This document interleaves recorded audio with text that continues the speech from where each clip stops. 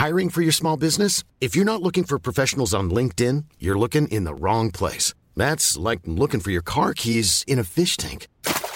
LinkedIn helps you hire professionals you can't find anywhere else, even those who aren't actively searching for a new job but might be open to the perfect role. In a given month, over 70% of LinkedIn users don't even visit other leading job sites. So start looking in the right place. With LinkedIn, you can hire professionals like a professional. Post your free job on linkedin.com/people today. Ready to pop the question? The jewelers at BlueNile.com have got sparkle down to a science with beautiful lab-grown diamonds worthy of your most brilliant moments. Their lab-grown diamonds are independently graded and guaranteed identical to natural diamonds, and they're ready to ship to your door. Go to BlueNile.com and use promo code LISTEN to get $50 off your purchase of $500 or more. That's code LISTEN at BlueNile.com for $50 off. BlueNile.com, code LISTEN. Hello, we are back in the King's Place Hall 2, I think it was, for Wrestle Me Live. This was actually recorded this time last year, the 2018 version of the Podcast Festival. It was a lot of fun. And it all kicked off with a little bit of an ill-advised song. Quick note, if you weren't there in the auditorium, the last frame shown on screen was a man called Chris Benoit. We're going to start with a song. There's no two ways about it, and we'd like to apologise for that now.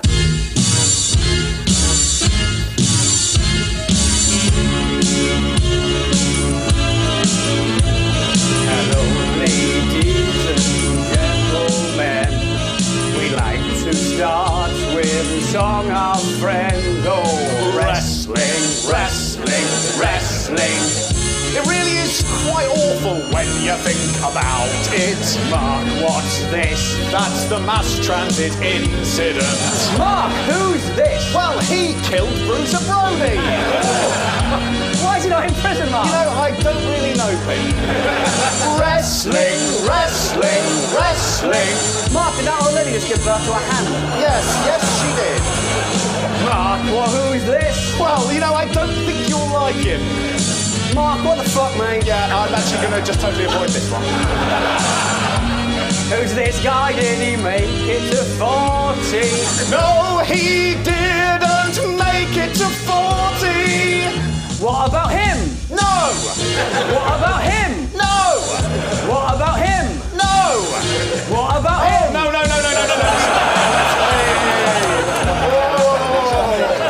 Peter Adolf Donaldson, you've done it again. I don't know. Ladies and gentlemen, welcome to Wrestle Me Live. We start as the way we always do.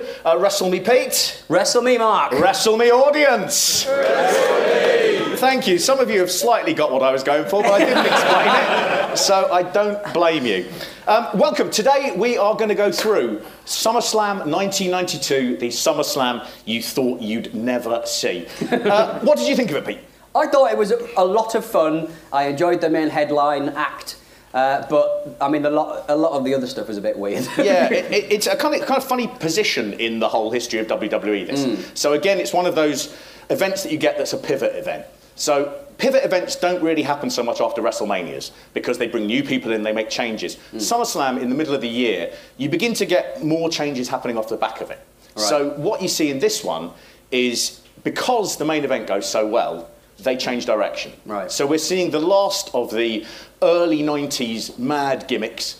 The Vikings, the Native Americans, the nasty boys, they're just nasty boys. But we start seeing the end of that and they begin to change and they become the new generation. After that song, I think we're quite nasty boys, to be honest. Yeah. I have a feeling that song's probably not going to go out. You reckon? I think that's very much an exclusive. Unless someone's done it on a mobile phone, in which case the low quality of the phone recording and the low quality videos, it will just look like there's been some kind of snuff video made. It will absolutely disgraceful. And we are in disguise, let's not forget, so everything's fine.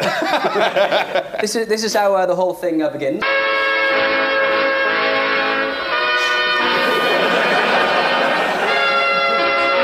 I mean, I did download the torrent, so...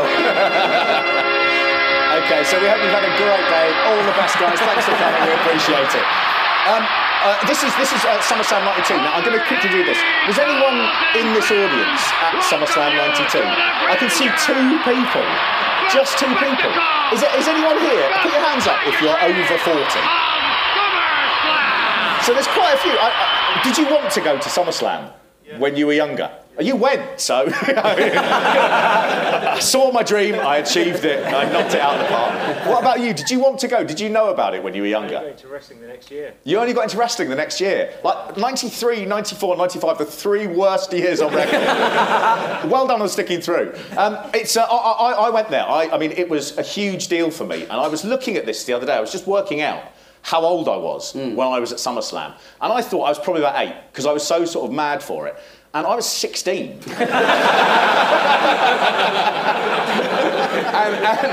and You could, and I use the word could, have sex. Yeah, I mean, literally not one woman there. How times have changed. Enjoy the queue for the ladies' toilet, ladies. I was on my own, and I realised now, I thought back on this, and I thought, why didn't all my friends come? And the reality is, my friends had girlfriends, and they'd all moved on. So even though I came from a school where we were mad for wrestling, by this time everyone had deserted me. And it's funny looking back on a sort of historical level, because you look at it and you go, this really is the moment where it's not even the peak in England. This is the sort of the end of the rise. Yeah. And then there's a peak that just lasts for years and years and years. Every time the WWE came to Britain, it would be a sellout. You used to struggle to get tickets so badly. The first time they'd come was in 1989. They did a big show in the Docklands Arena. It was organised because, oddly, Harvey Goldsmith, the promoter, had been promoting Cyndi Lauper. And she'd said, I've got a friend called Hulk Hogan. He does this wrestling thing. It's really big. And they went, all right, well, let's bring it over here. I've tried that line in bars. It doesn't work. And they had the first one in Docklands. They had a main event of Hulk Hogan versus Randy Savage. And it was one of the very, very few times that Hulk Hogan actually wrestled in Britain. They did a tour in 1993, and he wrestled 3 more times. He wrestled in Sheffield, London, and Scotland. And so his last match in Sheffield was actually his last match in the WWE until he returns around the time of WrestleMania 18. But it's a really funny one, because what this is the big show that they've all been building up to. But it's also the first big WWF show that doesn't have Hulk Hogan in the main event. Right, okay. Before then, he's done every single one of them. And this one, he's gone. So they were a little bit concerned about whether or not it would sell. What this was not only a legitimate sellout, it sold out in 10 hours, or I think 10 hours they'd sold half the tickets, 20 hours completely sold out. They sold out, it was 80,355. And for years, they had to say, that's our second biggest attendance. Because WrestleMania 3 was the famous figure, 93,000. The problem is, they'd lied about WrestleMania 3. They wanted to make it look like a huge thing. They actually wanted to beat the attendance record that had been set at the Pontiac Silverdome by the Pope. And the Pope had got something like 85,000. And they went, well, we'll have 91, and then we can say we're bigger than the Pope. This one, it actually did a legitimate 83,000. And so for years, they had this huge record, which they've always had to say was second. Right, okay. So they fucked this stupidly up. It was the record, it was the most people who have ever been to a professional wrestling event outside North Korea. That's a true fact. It's the first professional wrestling event where people who wanted to go to it.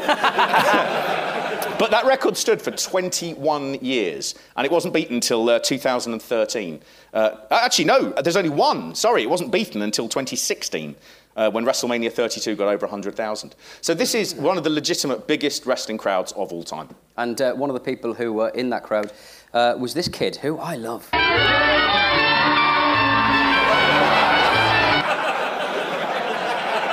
16 years old, ladies and gentlemen. Can a child have big dick energy? I mean, he's not a bad wrestling name. Here he comes, it's big dick energy. Watch out for his finisher.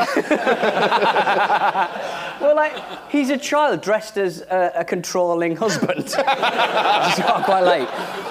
That said, if you do cut him into, the emotional Miss Elizabeth WWE documentary that was aired a week after her death. While Elizabeth outwardly was a beautiful, happy woman, apparently her personal life was filled with turmoil.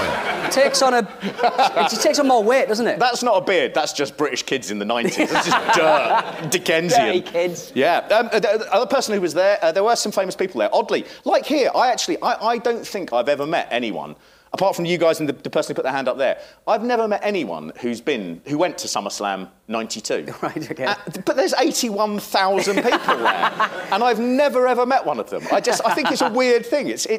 You can see as well when they show footage of the crowd, it looks beyond rammed. It looks like there's no seats there, and there are just thousands of people. Oh, it's insane. The other thing you notice is the foam fingers. Right? A lot of foam you see the foam fingers. Foam finger there. Respect is due. Nice. Undertaker one.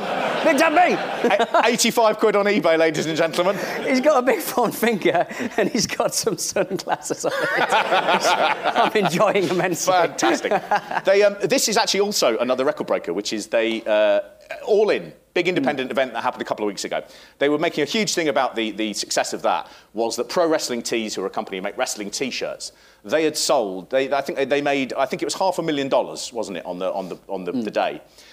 This Wembley Stadium, in 1992, they sold 1.2 million, not dollars, pounds worth of merchandise. Christ. In one day, 1.2 million.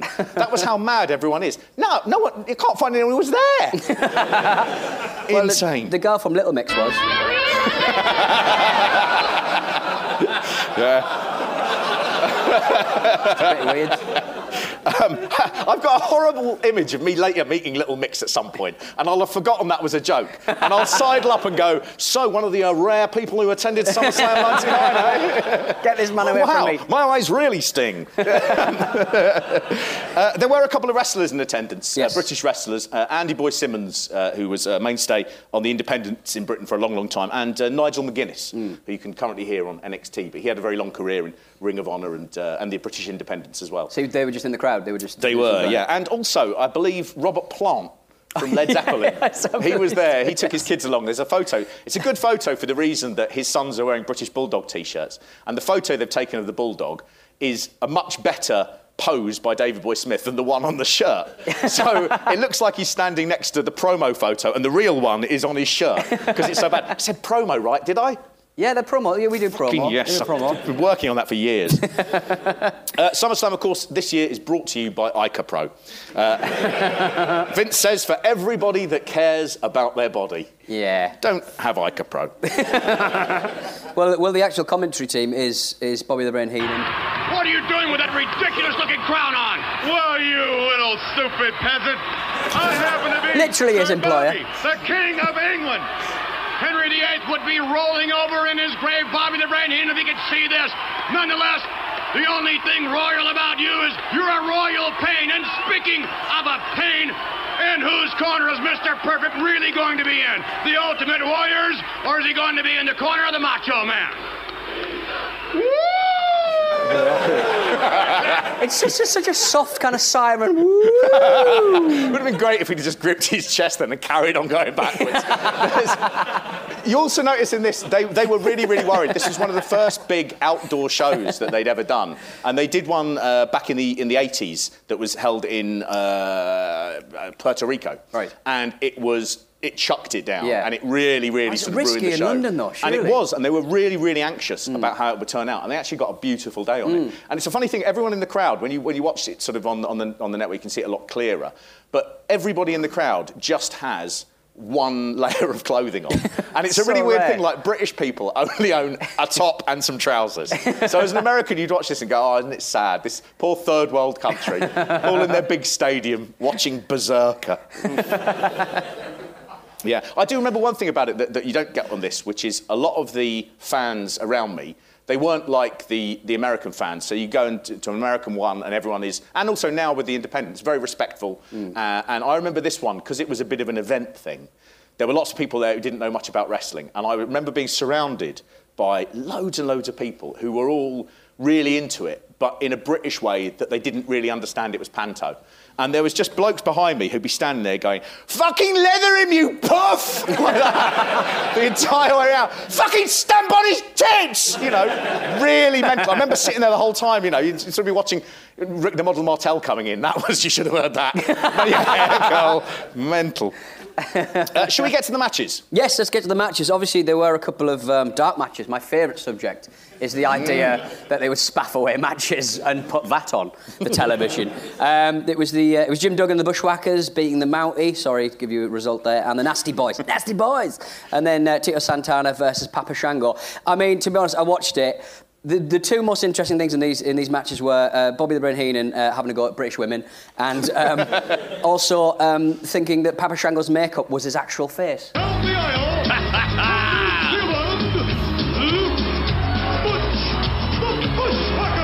hate to say it, but the Bushwhackers are a lot prettier than some of the women I've seen here, would you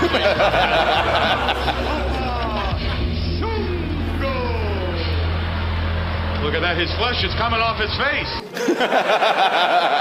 It's not. It's just not. Poor old Tito Santana there, he's got his El Matador gimmick, which he really thought was going to propel him. He always says that when he was given that gimmick, Vince McMahon said to him, I'm going to make you the world champion. And, you know, I feel for Tito. Come on, I don't think that was ever said. But this match originally, it wasn't supposed to be Tito Santana. There's a funny thing in this. They'd only just repackaged him. Right. And then he's losing on a big show. Okay. And it was because the original person in this dark match was supposed to be the Texas Tornado, Kerry Von Erich. By this point, Kerry Von Erich's drug addiction had really spiralled out of control. And there was no way that they were going to put him on a big show. The last thing they wanted to do at SummerSlam would be to have an early match where one of the competitors was off their nut on drugs. Imagine that. You're not going to have to imagine it in a minute because we're going to talk about it. Yeah, I mean, so the first match that we actually see on the actual pay-per-view is... The Legion of Doom with Paul Ellering and Rocco versus Money Incorporated, the $1 Million Man, Ted DiBiase, and IRS with Jimmy Hart. Worth pointing out, it's a long way to the ring. It's a long way to the ring. Thank God Papa Shango wasn't doing his run in here. Still be going. It's actually, they get spectacle here. And what you see later on, like with The Undertaker, is they begin going, how can we shorten the length of time it takes to get to the ring? So here, they give the Legion of Doom, who always had a sort of biker gimmick, they give them their motorcycles. There's a story that Animal has told for years. So Animal and Hawk are the members of the Legion of Doom here. And Animal's always told a story that Hawk was completely out of it that day. He is completely out of it that day. That's agreed. Everyone knows that. And he tells a story about how Hawk, as they got off their motorbikes, Hawk just let the motorbike fall and it hits Animal on the leg and it burns him and he's sort of going, all of my type is just melded into my leg.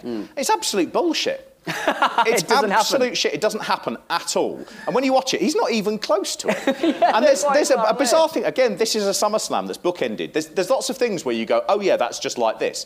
And it happens again in the main event, where one of the wrestlers, Bret Hart, says that, the British Bulldog was completely out of it, couldn't do a thing, couldn't move. I had to carry him the whole way. And when you watch it, you go, it's patently not true. He's really patently not true. So there's a funny bit where Animal's often... Now, Hawk is going through really, really bad times here. He's having terrible, terrible drug addiction. There's a story in 1987.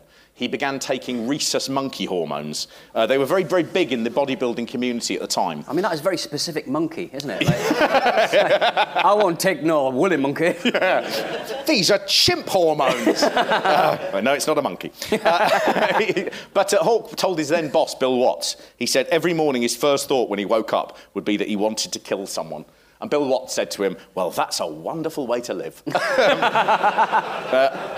Hawk knew he was on borrowed time here as well. He'd failed. He'd been suspended twice for drug test failures. Right, OK. At this point, we're getting to the point where they're building up a federal case against Vince McMahon for a criminal conspiracy of distributing steroids. The basic charge is that he said, if you want to wrestle with me, you're going to have an amazing physique, and to do that, you take steroids. Now, that was the charge put against him. At this point, it's all brewing. Hawk has just failed. He's been suspended twice for 2 drug failures. And before they come out to SummerSlam, he's failed a 3rd one. He's not told Animal. And Animal's continual employment within the company relies on being with Hawk. Yeah. This tag team are the biggest tag team of the 1980s. They're going into the 90s, and this is the moment Hawk has failed the drug test where it all goes wrong. And it doesn't go wrong just because of Hawk being on drugs. It goes wrong because of Rocco, the inanimate ventriloquist's dummy. Really? Hawk hates Rocco so much, right? Animal hates Rocco so much. Animal says it was Vince McMahon's idea. And the idea was, he said, you're seen as being two very frightening guys. You're really tough. You're really strong. Let's soften your edges. Let's soften your edges. What would be the easiest way to do that? It would be for you to return in a vignette shown on television to your childhood home where you recover your long-lost best friend, the ventriloquist dummy, Rocco. Well, here is Animal on what happened to Rocco on the way back. That doll never made it back from London, I'll tell you that much. He reckons he burned him. Yeah. I mean, it wasn't just Rocco that didn't make it back from London. No. It was Hawk. So, Hawk, after this match, he walked out. They didn't team again for 4 years. Hawk went straight to Amsterdam with Jim the Anvil Neidhart, who died very recently. They spent a wild weekend of abandon out there. Not in a sexual way, I don't think. I mean, this is Europe. You'd have to take quite a lot of drugs to get it on with Jim Neidhart, especially now. I really thought I was going to be too soon. These people that are used to wrestling, they know it's never too soon because there's going to be another one along in a minute. Their hearts are just covered in a thick layer of insulation, like many wrestlers in many ways. Hawk comes back to England, not wrestling at all, and he actually joined a local chapter of the Hells Angels. Amazing. And he just spent some months in England biking about. They never actually had a big run like they'd had before the Road Warriors. This was really it for them. They came back 4 years later, diminishing returns. There was a terrible angle he did in the Attitude Era about Hawk's problems, where he would turn up pretending to be drunk while probably drunk. I mean, it was really, really tasteless. And it really tarnished the legacy. And all that moment comes down to is a lot of people will say it's Vince McMahon putting his sort of ruining a team that he didn't create. And because he doesn't create them, he always wants to slightly spoil them.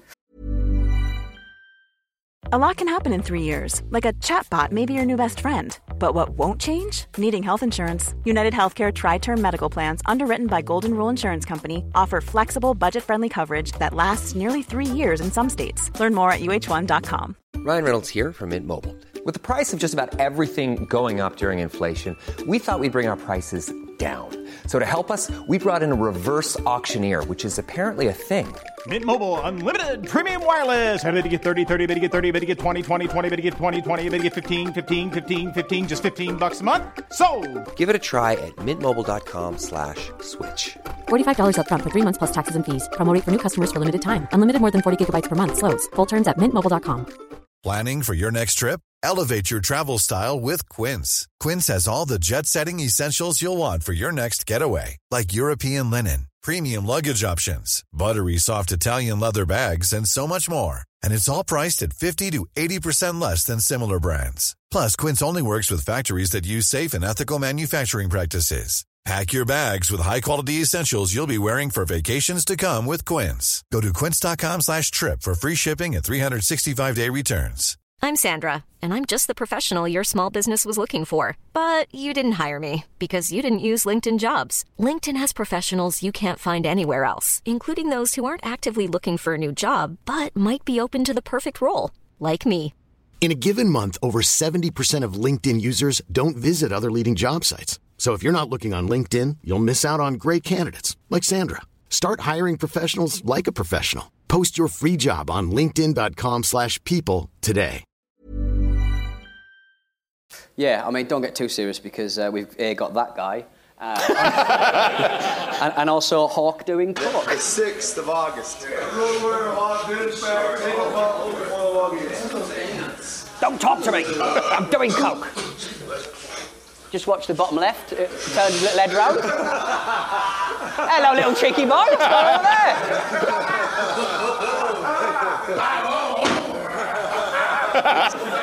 It really makes you want to be there, isn't it? What's it like backstage, guys? Well, it's a living nightmare. I love that to have cut back to Mean Gene. Oh, looks like we're a little bit early there. The match itself is pretty bad. It is quite funny as well that they go, the puppet is a tipping point for us. That's something that, we actually feel is undignified. They're wrestling IRS, the artificial tax man, in a thing. There's an interesting part here. I don't know quite what happens with the match, but right at the end, they go to do their big Doomsday Device finisher, where Animal puts you up on his shoulders and Hawk comes off with the clothesline. And they do it on, I think it's Ted DiBiase, but there's a sort of kerfuffle. IRS gets involved, and then immediately afterwards, Animal does a power slam on DiBiase and pins him. And it looks like something kind of went on. I couldn't quite work out what it was. And the only thing I can think it might be, and this is pure conjecture, is that the $1 Million Man didn't want to take their finishing move. Right, okay. The reason for that being, and quite understandably, his stepfather was a guy called Iron Mike DiBiase. And Iron Mike DiBiase is one of the wrestlers who died in the ring. He actually had his neck broken and died while he was competing. So you sort of understand. Yeah, I guess so. All that money.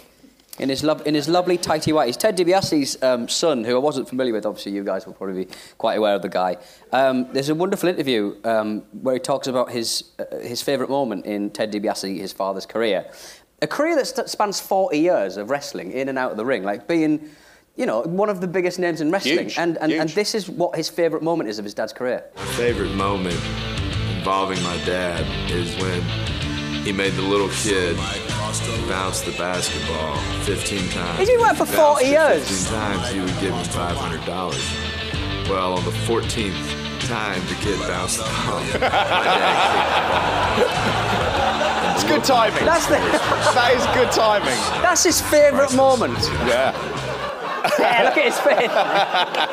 It's worth saying, just because I know there'll be a couple of people who are sitting here who are waiting, who are screaming it out, but the gangly kid that you see kissing his foot in that little video for money grew up to be Rob Van Dam. Oh. The big superstar of the 2000s. Good news. Yes. I don't know who that is. Well, you will do. You've probably got, how long is it? Probably about 4 months. Yeah, this project hasn't got legs. Worth noting as well, of course, Hawk died. Good. He died in 2003. He was 46 years old. By wrestling standards, a ripe old age. Give a round of applause. I've made a note there. He died while he was packing boxes for a house move, but I obviously didn't check that to see if it was worth repeating in front of the crowd. Crazy. Wrestlers are allowed to move house, Mark. Yes, I don't know why you have a big problem with that. Bobby at one point says he doesn't look like Hawk to me. He looks like a dirty old pigeon, which I think is a beautiful kind of London wrestling name. The dirty old pigeon. Finishing move, the mangled foot. Fantastic. I love it when Pete starts booking. Yeah. Properly love it. If you imagine a booker who's only watched the first 12 WrestleManias, it's so good. We then cut to Mean Gene Okerlund interviewing Ric Flair. Yes. Worth pointing out as well, this SummerSlam, for the guys who come out here, this is like a holiday. Originally, it was going to be, this SummerSlam was going to take place in Maryland. And there was going to be that the main event would have been Bret Hart, Shawn Michaels in a ladder match. Right. But then this Wembley date started being mooted by Harvey Goldsmith. And they thought this might be worth taking a punt on. When that came up, Vince McMahon said to Bret Hart, how do you feel about us doing it in Britain? And Bret Hart said, well, if I'm doing it in Britain, why don't we do it where Davey Boy Smith wins the Intercontinental Championship in front of everyone? So it began picking up. I think it's worth saying they probably didn't sell this. This would have sold out anyway, whatever they put on. And in all of the actual advertising, Bret Hart and Bulldog, even though it goes on last, is not seen as the main event. The main event is your Savage versus Warrior. Right, okay. But the one thing about this is because they've taken it out of America, everybody is acting like they're on holiday. So Bret Hart's book mentions everybody spends all night just getting shit-faced in hotels. And this Ric Flair interview, he's known for being one of these guys, he would party all night and then he'd be up at 7 a.m. in the gym and he didn't seem to be any worse for the wear. In this one, he has got eyes like rabbits they do experiments on. They are pink like your gums. It's absolutely disgusting. He also keeps saying the word disgruntled. Which He's just learned one of those words that pops in your head, and then when you're a bit hungover, you just go, did I say it 5 times? Well, Mean Gene is actually chatting to Ric Flair, who's not on the bill. He's just there, isn't he? I remember when I went, I was really annoyed that he wasn't wrestling. I was fucked off it was the Ultimate Warrior. Awful. Annoyed. Well, Mean Gene, when he's interviewing Ric Flair, he quotes Winston Churchill, which I think is just a beautiful moment. Enough is enough. Like the great Winston Churchill once said, now is the time, and now is the time we demand to know the whereabouts of Mr. Perfect for SummerSlam. Classic Winston Churchill.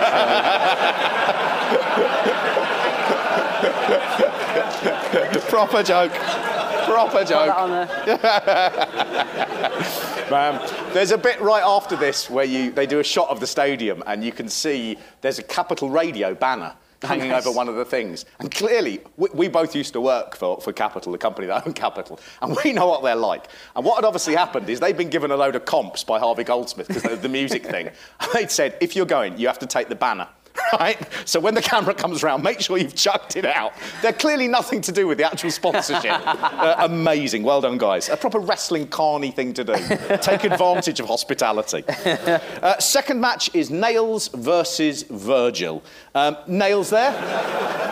What the fuck is up with him? I think we're going to dress you as him next live show. Nails, he is absolutely disgusting, isn't he? He's like a sort of Jeffrey Dahmer. Well, the match was shit. Like, warmed up shit. It was so much... There were so many chokes. Everyone was just choking each other. Yep. I don't understand. He's an escaped convict. Yep. And he comes to a really big wrestling competition. He's still dressed like a convict.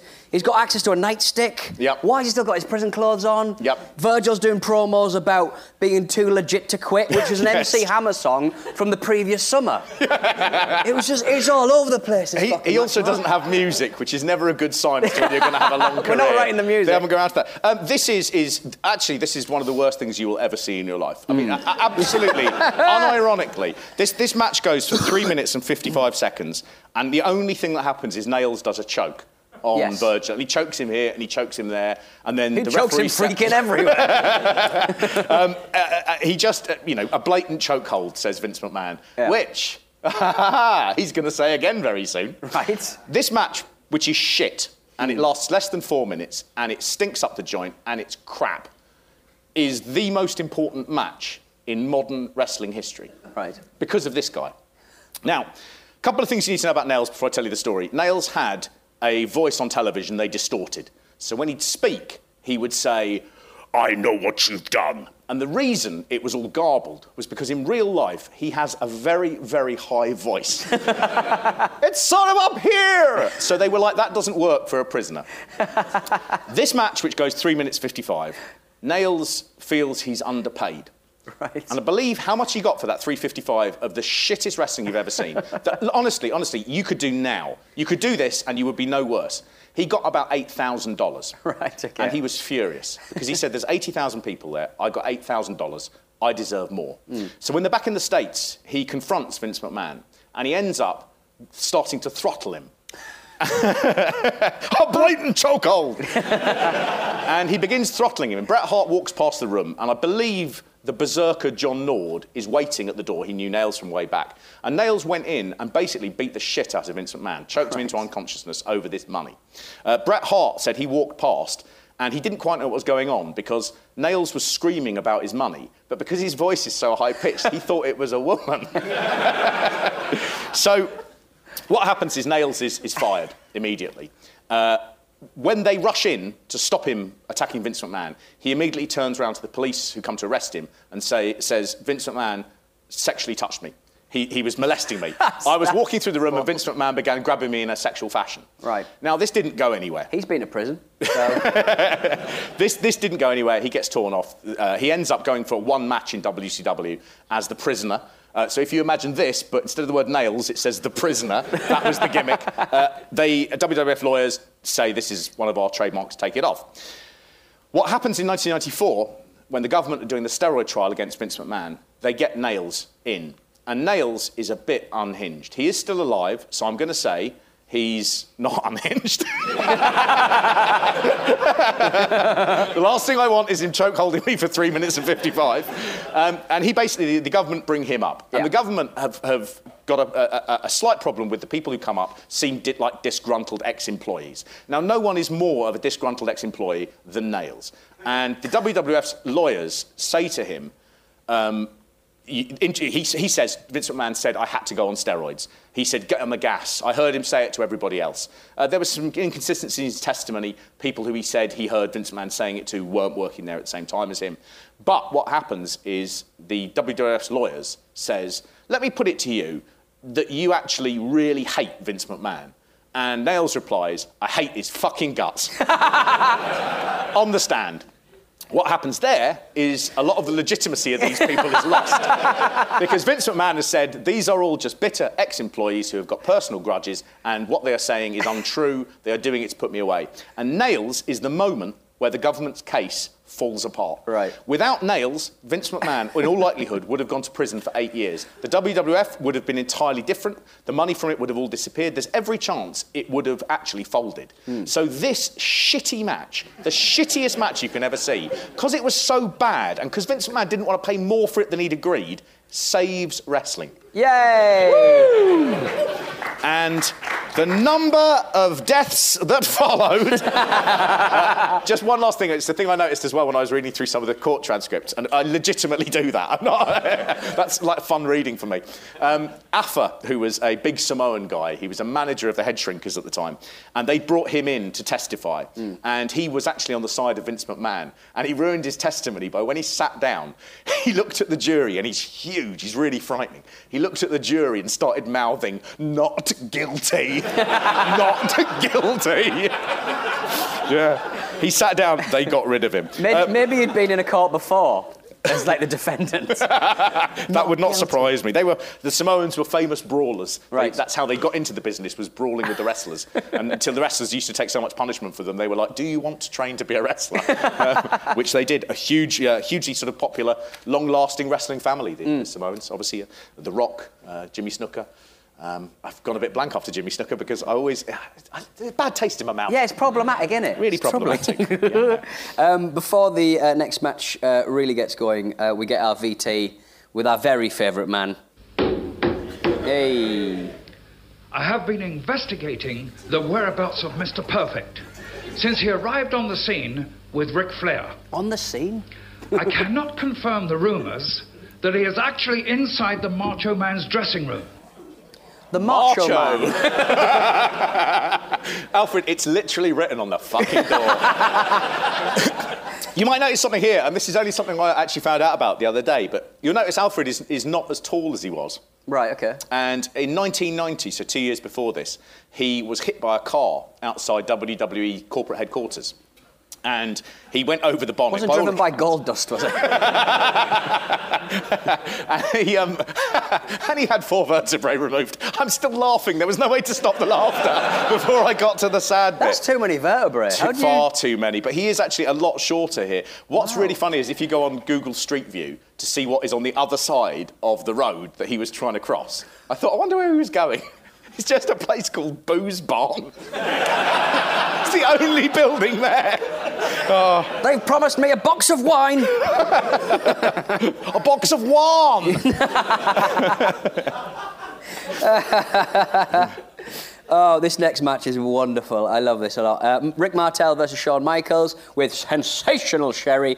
It's heel versus heel. What's going on here? Very rare, very rare. It's heel versus heel matches are difficult to do because the audience don't know quite who to root for. Yeah. And in this, what you can actually see, if you were Rick Martel, you'd be a bit worried about this. They begin rooting for Rick Martel, and that's because Shawn Michaels has got more heel heat, which is a bit of a sad thing. But this is a match where, again, sensational Sherry gets to be a big part of the performance. And she is such an underrated performer. I think, when it comes to the 80s and early 90s, I don't think you could look at the body of work that one person did in the WWF, maybe with the exception of Randy Savage, possibly Shawn Michaels, and Bret Hart.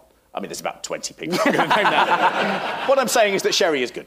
She really is good. Well, before the match gets going, we get a taste of how the model operates, and there's some beautiful cheesy acting. If that were not enough, a guest appearance ringside by a very arrogant model, Rick Martel. As he observes the action, you look at him, he looks at the action, and he looks at you. What? And I couldn't help detect, Sherry, that the model very affectionately gave you a wink. I think you were a little alarmed initially, but later on our cameras were fortunate enough to pick up. Yes, I believe you were winking back. My work here is done. Sensational Sherry. Goodness sakes alive, I couldn't believe it. He does have a look of Matt LeBlanc, and it's exactly the sort of thing you could see as an extra in sort of Joey, where he was forced to be a professional wrestler. And that would be an intentionally badly acted segment. It's Rick Martel, I mean, as the model, he was great. I absolutely love the fact, I think you can just see it there in that lower corner. That's the badge on it that says, "Yes, I am a model." Fucking brilliant. You might be thinking, Are you a model? Yes, I am a model. Sherry starts this match as well by showing off a real sort of feat of strength, which is she has to carry Shawn Michaels' mirror all the way down that long entrance to the ring. And mirrors are the heaviest thing on earth. They couldn't have given her a hand mirror. It's about 4 foot tall. But she's so good in this match. She's so good. She's fantastic. And, it's really hard because she is brilliant. The commentators have a hard time talking about her without mentioning her costume. Yeah. It's a European cut, let's say. Yeah. Her arse is out, basically. That's the situation. But Bobby sort of goes at one point, maybe Sherry promised these two wrestlers something. Maybe a date. Maybe a... And I've never seen a man try so hard not to say blowjob. I've never... It's incredible. It is obscene. You've not been out for a drink with me? Little word on Shawn Michaels' waistcoat. I think it might be wearing him a bit. You know what I mean? Oh, man. This is around the time where he's beginning to think, I might be the biggest star in the business. And this is all just going... whoosh. Yeah. He is so good at this period. I mean, do you know what? You'd look at this and you go, he's an absolute star in this match, if it weren't for the fact that I think Sherry is just... She carries so much of this. She's fantastic. She has such a thankless job. And there's bits where she faints and then she has to pretend she's not fainted. And they basically fight over her all the way to the back. She goes down on the corner of the ring as well. I was like, oh, bloody hell. She really does. There's the other thing that's great about this is because you're watching it with, a British audience, and there's a lot of kids in British and European audiences, probably more so than in the States. And the kids... when she falls down, they really laugh. Like that. And every move she does, the crowd really react to it. That stops it looking ridiculous. It looks absolutely brilliant. I love this match. She is doing this, I'd never actually thought about it. I think I've said this in the podcast before, but having done this and watched all these again, she's someone who really sticks out that I just think if you want to know what is unique about wrestling and how some people are really good at what they do versus someone who's bad. If you watch Sensational Sherry, you just will be amazed. It's like you said before, when you were a kid, you didn't really sort of like her, but now when you sort of grow up, you're like, God, she's pinning this whole thing together. Yeah, she really is. She works so hard. There's a bit at the end where they're carrying her back, and Rick Martel comes out with a bucket of water that he's found backstage, and he pours it over her, and she sort of screams. I was thinking, knowing what wrestling is like, that bucket would not just contain water. That would if Hawker's pissed in it, it's what's known in the trade as wet cocaine. There's a lovely moment in the middle of the match where the commentary team is talking about the costumes, the match is going on, and Bobby Heenan is clearly whistling Shawn's Sexy Boy theme tune in the background, and it's just this went out on telly. As you said earlier, she's soft, all right. Oh my goodness, what happened to... People paid for this. There's a part of Sherry's outfit that's missing, I believe. Yes, there is. Whistling away. She is brilliant. Too bad. She's brilliant. Look at how she lifts the heft of that mirror. And that's about it for us once again. Part 2 coming at you next week. Wrestle me, Mark. Wrestle me, Pete. And where can you see the Football Ramble on tour? Well, it's a very good point, Mark. You can see me on the Football Ramble tour everywhere from Northampton to Bournemouth to Bloomin' High Wycombe, quite frankly, and somewhere calling itself New York City. RambleLive.com. That's RambleLive.com. It might be about football, that particular podcast, but it's also about broken men living their worst lives, much like this show. Hi, this is Craig Robinson from Ways to Win, and support for this podcast comes from Invesco QQQ, the official ETF of the NCAA. Invesco QQQ is proud to sponsor this episode, and even prouder to provide access to innovation for the last 25 years. Basketball has had innovations over the years, too. We're seeing the game played in new ways every day. Learn more at Invesco.com/QQQ. Let's rethink possibility. Invesco Distributors, Inc. Hey, Drew Scott here, and I'm Jonathan Scott, reminding you that life's better with a home policy from American Family Insurance. They can help you get just the right protection at just the right price and help you save when you bundle home and auto. Kind of like Goldilocks and the Three Bears. It'll be just right for you. We love a custom build. American Family Insurance. Insure carefully, dream fearlessly. Get a quote and find an agent at amfam.com. Products not available in every state. Visit amfam.com to learn how discounts may apply to you. American Family Mutual Insurance Company, SI, and its operating company, 6000 American Parkway, Madison, Wisconsin.